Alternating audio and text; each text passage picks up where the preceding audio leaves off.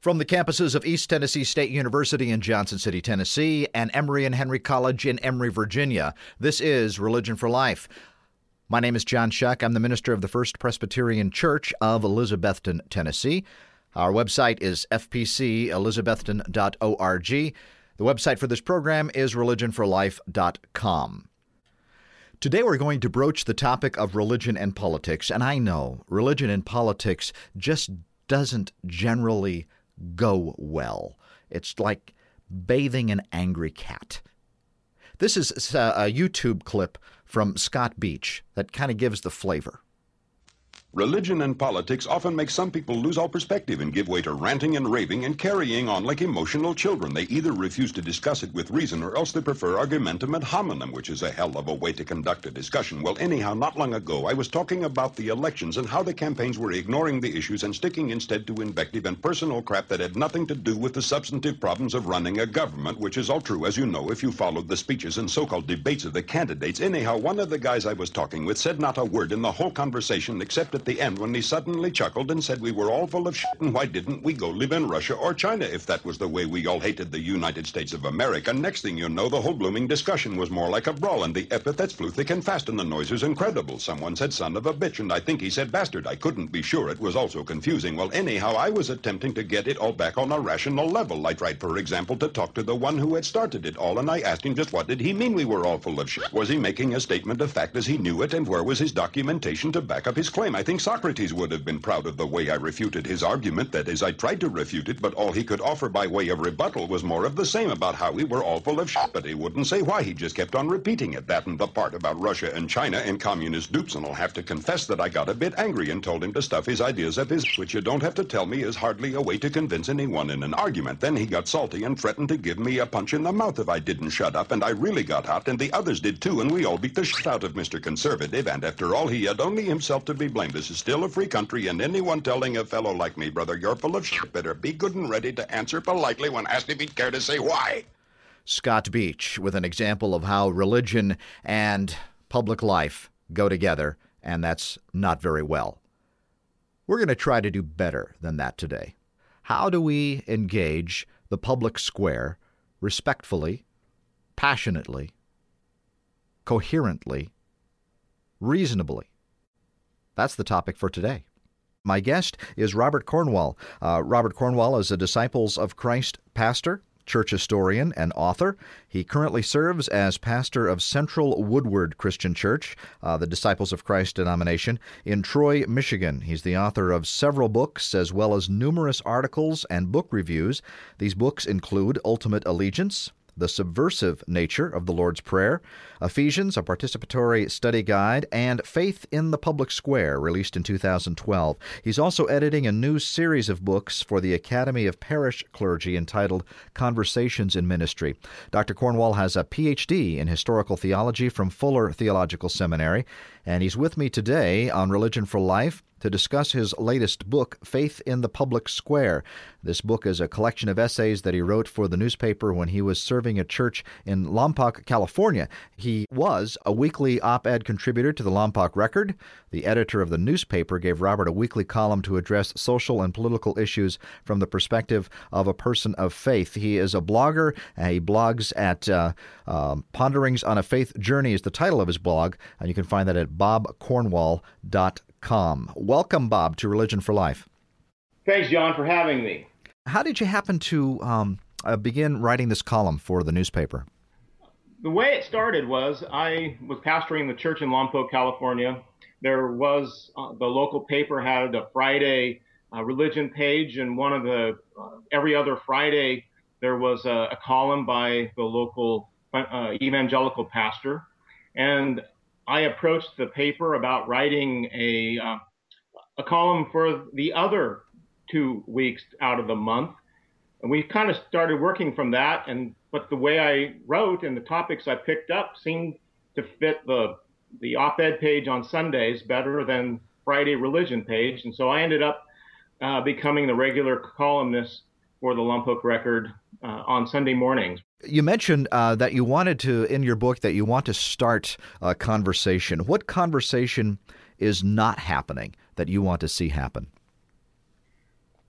as I look at the conversations or listen to the conversations out there, it seems like there are two positions. One is that faith needs to have the dominant voice and with the desire to push out any voices that don't agree with that. And the other voice is that religion should be private, and if people of faith should just keep their faith to themselves and not stick their noses in public life. And as a person of faith, as a follower of Jesus, that doesn't seem to work very well for me, because Jesus seems to continually talk about things that are of public nature. And throughout the faith, as I understand my faith, it calls me to a life of justice. And those are public things, and my faith drives that conversation. And so what I want to do is provide, and try to do in the columns, was to try to provide an opportunity for us to have a conversation that was respectful of each other, but also allow for faith voices to have their place, but not worry about who's in control of the public square. I'm wondering, if faith is in the public square, you can't make an appeal, for example, to the Bible or to supernaturalism or something like that. It has to be based on reason. So why is there a middleman of faith at all? Why can't it just be John Sheck in the public square or Bob Cornwall in the public square? What role does faith have in that dialogue? Well, I think it's a question of what forms us as people. A large part of who I am is defined by my faith, and so I can't leave that out of the question. But when I frame my responses in the public square, I need to be able to do so in a way that allows a person whose faith position is different, or who doesn't come to the question from a faith position, can feel respected and be able to contribute to the conversation. Sometimes when we do see people in the public square, I often cringe. They say that they've got the Christian position on marriage or immigration or guns, and I kind of wonder, is there really a Christian position on anything? Well, that's a good question, because there are so many different Christian positions out there. I don't claim to represent the Christian position. I only can speak for myself. I don't even try to speak for my congregation. I'm a disciple of Christ as a denomination, and part of our ethos is one of recognizing the freedom of the individual to come to faith and to look at the faith, look at Scripture for themselves. We don't have a top-down authority. We don't have creeds. So there is that freedom that my denominational tradition provides, and I think that helps me enter the public square with a sense of respect for other possibilities as well. And there are some Christian, of course, traditions that would shy away from the public square altogether. That's quite true. It's interesting that evangelicalism has become much more prominent within the public square in recent decades, but for a long time they sought to remain separate from it, and it was the mainline denominations like yours and like yours especially, but to some degree mine, that were more likely to be present in public, to be more likely to be present on the Hill or in the courts. But that's less true now, and we're kind of on the sidelines, as some would say. And there's evangelicals have taken a stronger position within the public square, but that wasn't the norm for them a generation or so ago. That seemed to come up, in the early 80s, it seemed to me, because I remember growing up in evangelical churches, and they really didn't want to be involved in the public, but that suddenly shifted with Jerry Falwell and the Moral Majority. Well, it was in the late 70s. I graduated from high school in 1976, and I remember that was my first opportunity to vote. And I was in those days, I was a Republican, voted first time for Jerry Ford. And most of my friends, and I was going to a very evangelical, conservative, Pentecostal congregation, most of my friends voted for Jimmy Carter, not because they believed in the principles of the Democratic Party, but because he was a Christian, a pronounced Christian, and Jerry Ford didn't seem to be as out front with his faith. But 4 years later, those same friends abandoned Jimmy Carter by the droves because they discovered that he might be a good Baptist, but the way that he practiced and understood his faith was different than theirs. So yes, I think in the last generation, since I graduated from high school in the mid-'70s, things have changed dramatically. My guest is Robert Cornwall. He's the author of Faith in the Public Square. He is a blogger and a Disciples of Christ minister, and he hopes to start a conversation that would be civil and respectful and yet responsible and have more depth to it. And I'm thinking about how the Bible, for example, is brought into the public square. People will I will hear sometimes they say, well, the Bible says this, and this is the Christian position on marriage or whatever it is. But your use of the Bible is far more nuanced than that. Can you describe for me, for example, how you might use Scripture when you're talking about issues of importance? Well, I like the fact that you used the word nuanced. I think one of the problems that we have when we talk about Scripture or Bible in public is that there's this assumption that it carries a certain divine authority that can't be questioned, and that it's in my more evangelical days, we spoke of inerrancy or even infallibility, and so there's a certain deference to that. What many people, I think, fail to acknowledge is that every time we come to Scripture, we bring our lives, our context to the conversation. So when we read Scripture, we're interpreting. I saw there was a person who made the distinction between the way that some people would say the Bible says, and instead talks about the way the Bible reads. And when we think of it that way, there is that sense of our own interpretation and how that affects. And every one of us interprets Scripture differently based on our context. We interpret it differently today than Christians did 100 years ago, 300 years ago, 500 years ago. And so our understandings change, our realities change. And so on topics like gay marriage, they adapt. Just like our interpretations of those texts, those Pauline texts that seem to give permission for slave owners. 150 years ago, good, solid Christian preachers would go to the Scriptures and say, the Bible says it's okay to have slaves. In fact, it's appropriate to have slaves. Today, very few, I'm sure there are a few, but there are very few who would agree to that. And I think we're in the same place, though many will disagree with me, but I think we're in the same place today with gay marriage and things like that, because our understandings of the realities of our world changes, forcing us to look at Scripture, to read Scripture with a different set of lenses. And I think that if we can recognize that and affirm that reality, then I think it furthers our conversation. And you can also be able to use it as a resource, not necessarily a bully kind of resource, as it often seems to be, but as a resource for understanding. For example, in one of your essays on immigration, you bring out the idea of welcoming the stranger or the alien into the land from the Hebrew Scriptures, and say maybe that might inform us, but rather than just say, here's what the Bible says, it's saying, here's a story from our heritage, and how might it inform our decision? That's right, and that's a good text to pick up. Those texts throughout the Hebrew Scriptures especially, there's this sense of being a sojourner, you're a nomad, you're moving from one land to another, and the importance of welcoming the stranger, because you will be welcomed even as you welcome others. And as we have this conversation in our own country about immigrants and the changes that immigrants bring to our communities, I think can form the conversation in a way that is respectful and helpful and moves us forward.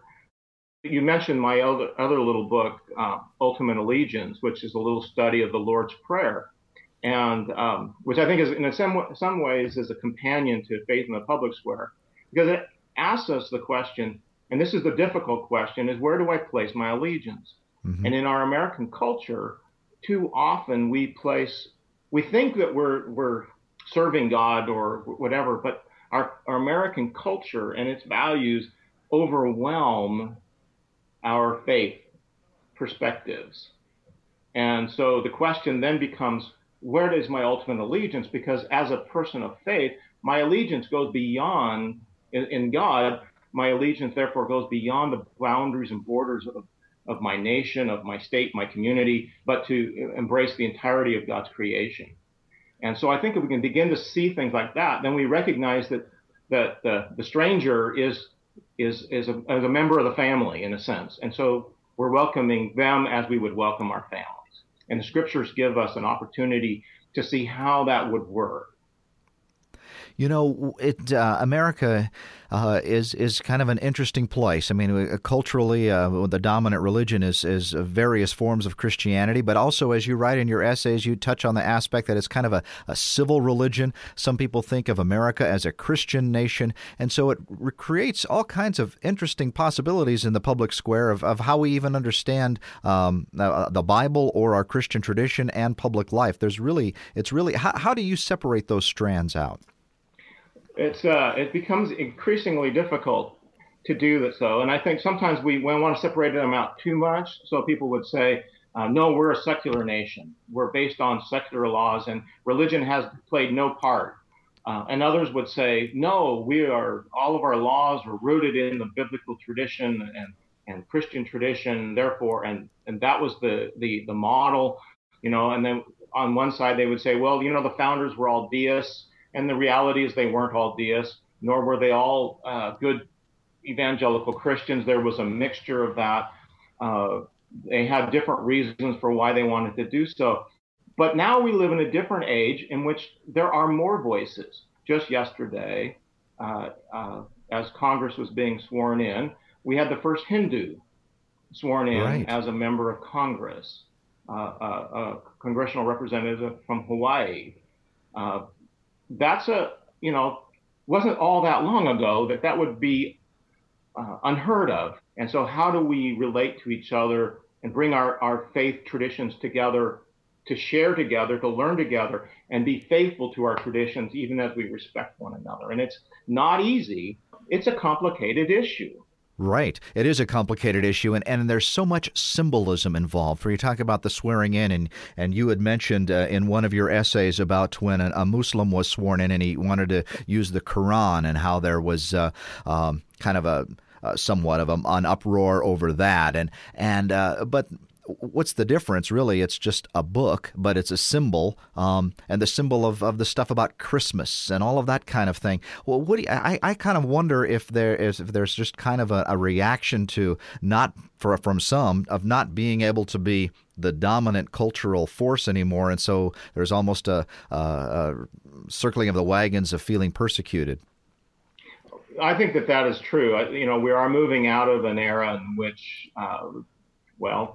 the white male Protestant Christian was in control. That world no longer exists, and for many people that is a threat. There's great fear in that. There is this sense of losing control, losing the grip on society, and seeing things change, and worried about what that means, rather than seeking ways to adapt to it. Right, and the symbolism, I've always I still marvel at it, worrying about whether the Ten Commandments are in the public square, or it's almost the image of the symbol of religion rather than the substance of it sometimes. Well, I think there's a sense of, if the symbols are there, that they somehow protect. I mean, just think in terms of the swearing on the Bible or the Quran, or yesterday the Bhagavad Gita for this new Hindu representative. There is this assumption that when you put your hand on that book, that it protects what you do. It makes you more honorable by signing on to it, by putting your hand on it. Even though Jesus says, don't take oaths, we do so. There's a sense of, it's almost a talisman that for many. And I think there's the sense that if you put the Ten Commandments up in a classroom, kids will behave better. And I think the real challenge for us, and this is why your book is so important and your conversation, is to be able to say, let's not regard this necessarily as a threat or something to be afraid of, but rather something to embrace and to learn from, that we can actually be stronger in our diversity. I think so. And I don't think that means that we give up our faith or we don't hold strongly to it. Mm-hmm. I think I can strongly hold to my Christian faith, that I'm a follower of Jesus. That defines who I am as a person, but that doesn't keep me from engaging the public square and engaging people of other faith traditions and respecting and honor them, make relationships with them. I have a good friend who's a Hindu who I work with in interfaith work. I've made good friendships with people who are Muslim. That has defined me in recent years, and I come out of an evangelical tradition. I'm a graduate of Fuller Seminary, so that defines to some degree who I am.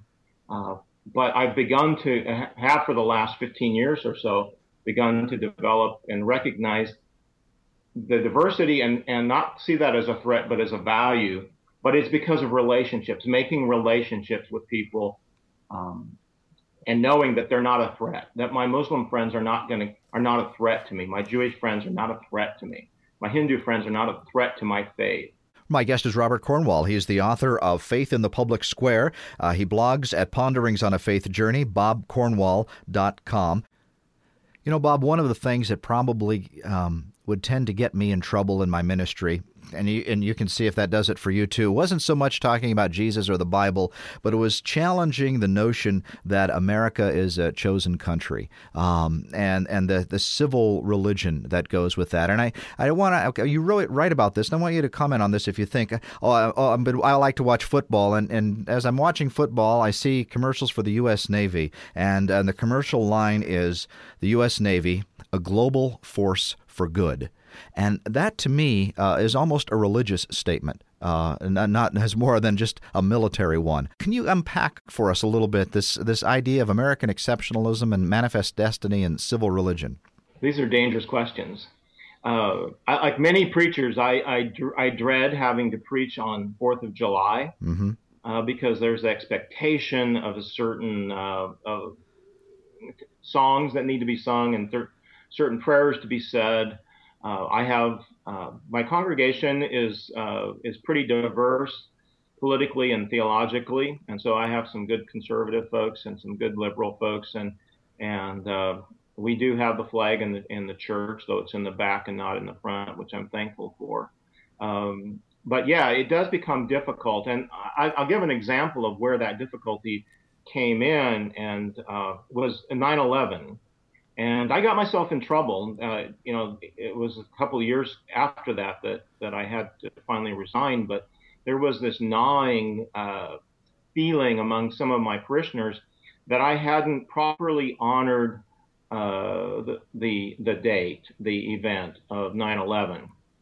And I couldn't figure out what they meant, because I went back and looked at my sermons and I looked at the services and what I did. But what I realized ultimately was the problem they had was we didn't sing patriotic songs, and that I didn't condemn Muslims, and I didn't lift up America's greatness and exceptionalism, and that we're a force for good out there. And so my prayers for healing of the nations and singing the Balm of Gilead apparently didn't solve the problem. And even though I had addressed the topic multiple Sundays in a row, I was told I never did anything regarding that. And so there is this sense that I talked earlier about allegiance, that it's very difficult, I think, for American Christians to separate out, and this is where faith in public square becomes dangerous, separate out their allegiance to nation to their allegiance to God. It's a sense mm-hmm. that they run together, which I think is why there's this fear that with all of these new people coming into our communities, the Muslims and the and the Hindus and the Buddhists and all of these people, that this would it undermines that connection between church and state as an identity, and not necessarily institutional church, but Christian identity that goes back to Constantine. There's that sense of a Constantinian connection that still is present in the lives of many people, and I think drives a sense of America and God being on the same team.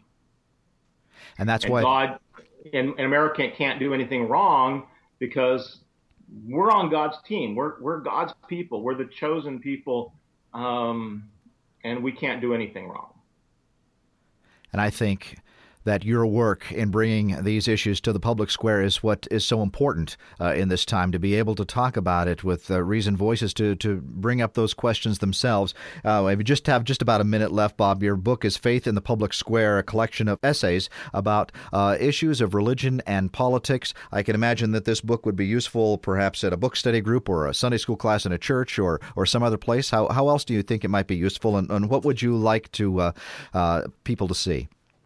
Well, I think you touched on a couple of ways. They could be utilized very easily for conversation starters. They also, they're kind of one of the things you could read once a week. There's a little few more than 50 of them, and you can kind of pick and choose where you want to go. Use the table of contents as a way of looking at the world and saying, okay, I need to address a certain topic, and you kind of page through that, and you find that particular essay that really speaks to you at that moment, and maybe then have a conversation about that topic with others. So I think it can be used in a variety of ways to facilitate conversation. My guest on Religion for Life has been Robert Cornwell, author of a fine book, an important book, a thoughtful book about bringing issues of religion and society and culture and politics and being able to talk about them openly. I highly recommend Faith in the Public Square. Robert, thank you so much for taking this time to be with me and for doing this work. Well, thank you, John. I appreciate your inviting me to have this conversation and bringing the religion into the public square in your own way, and I appreciate that. You've been listening to Religion for Life, a program at the intersection of religion, social justice, and public life. My name is John Shuck, and I'm the minister of the First Presbyterian Church of Elizabethton, Tennessee. Our website is fpcelizabethton.org.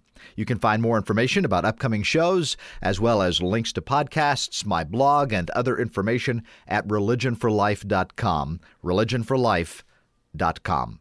Follow Religion for Life on Facebook, Twitter, and iTunes. Religion for Life is co-produced by WETS-FM on the campus of East Tennessee State University in Johnson City, Tennessee, and WEHC-FM on the campus of Emory and Henry College in Emory, Virginia. Be well.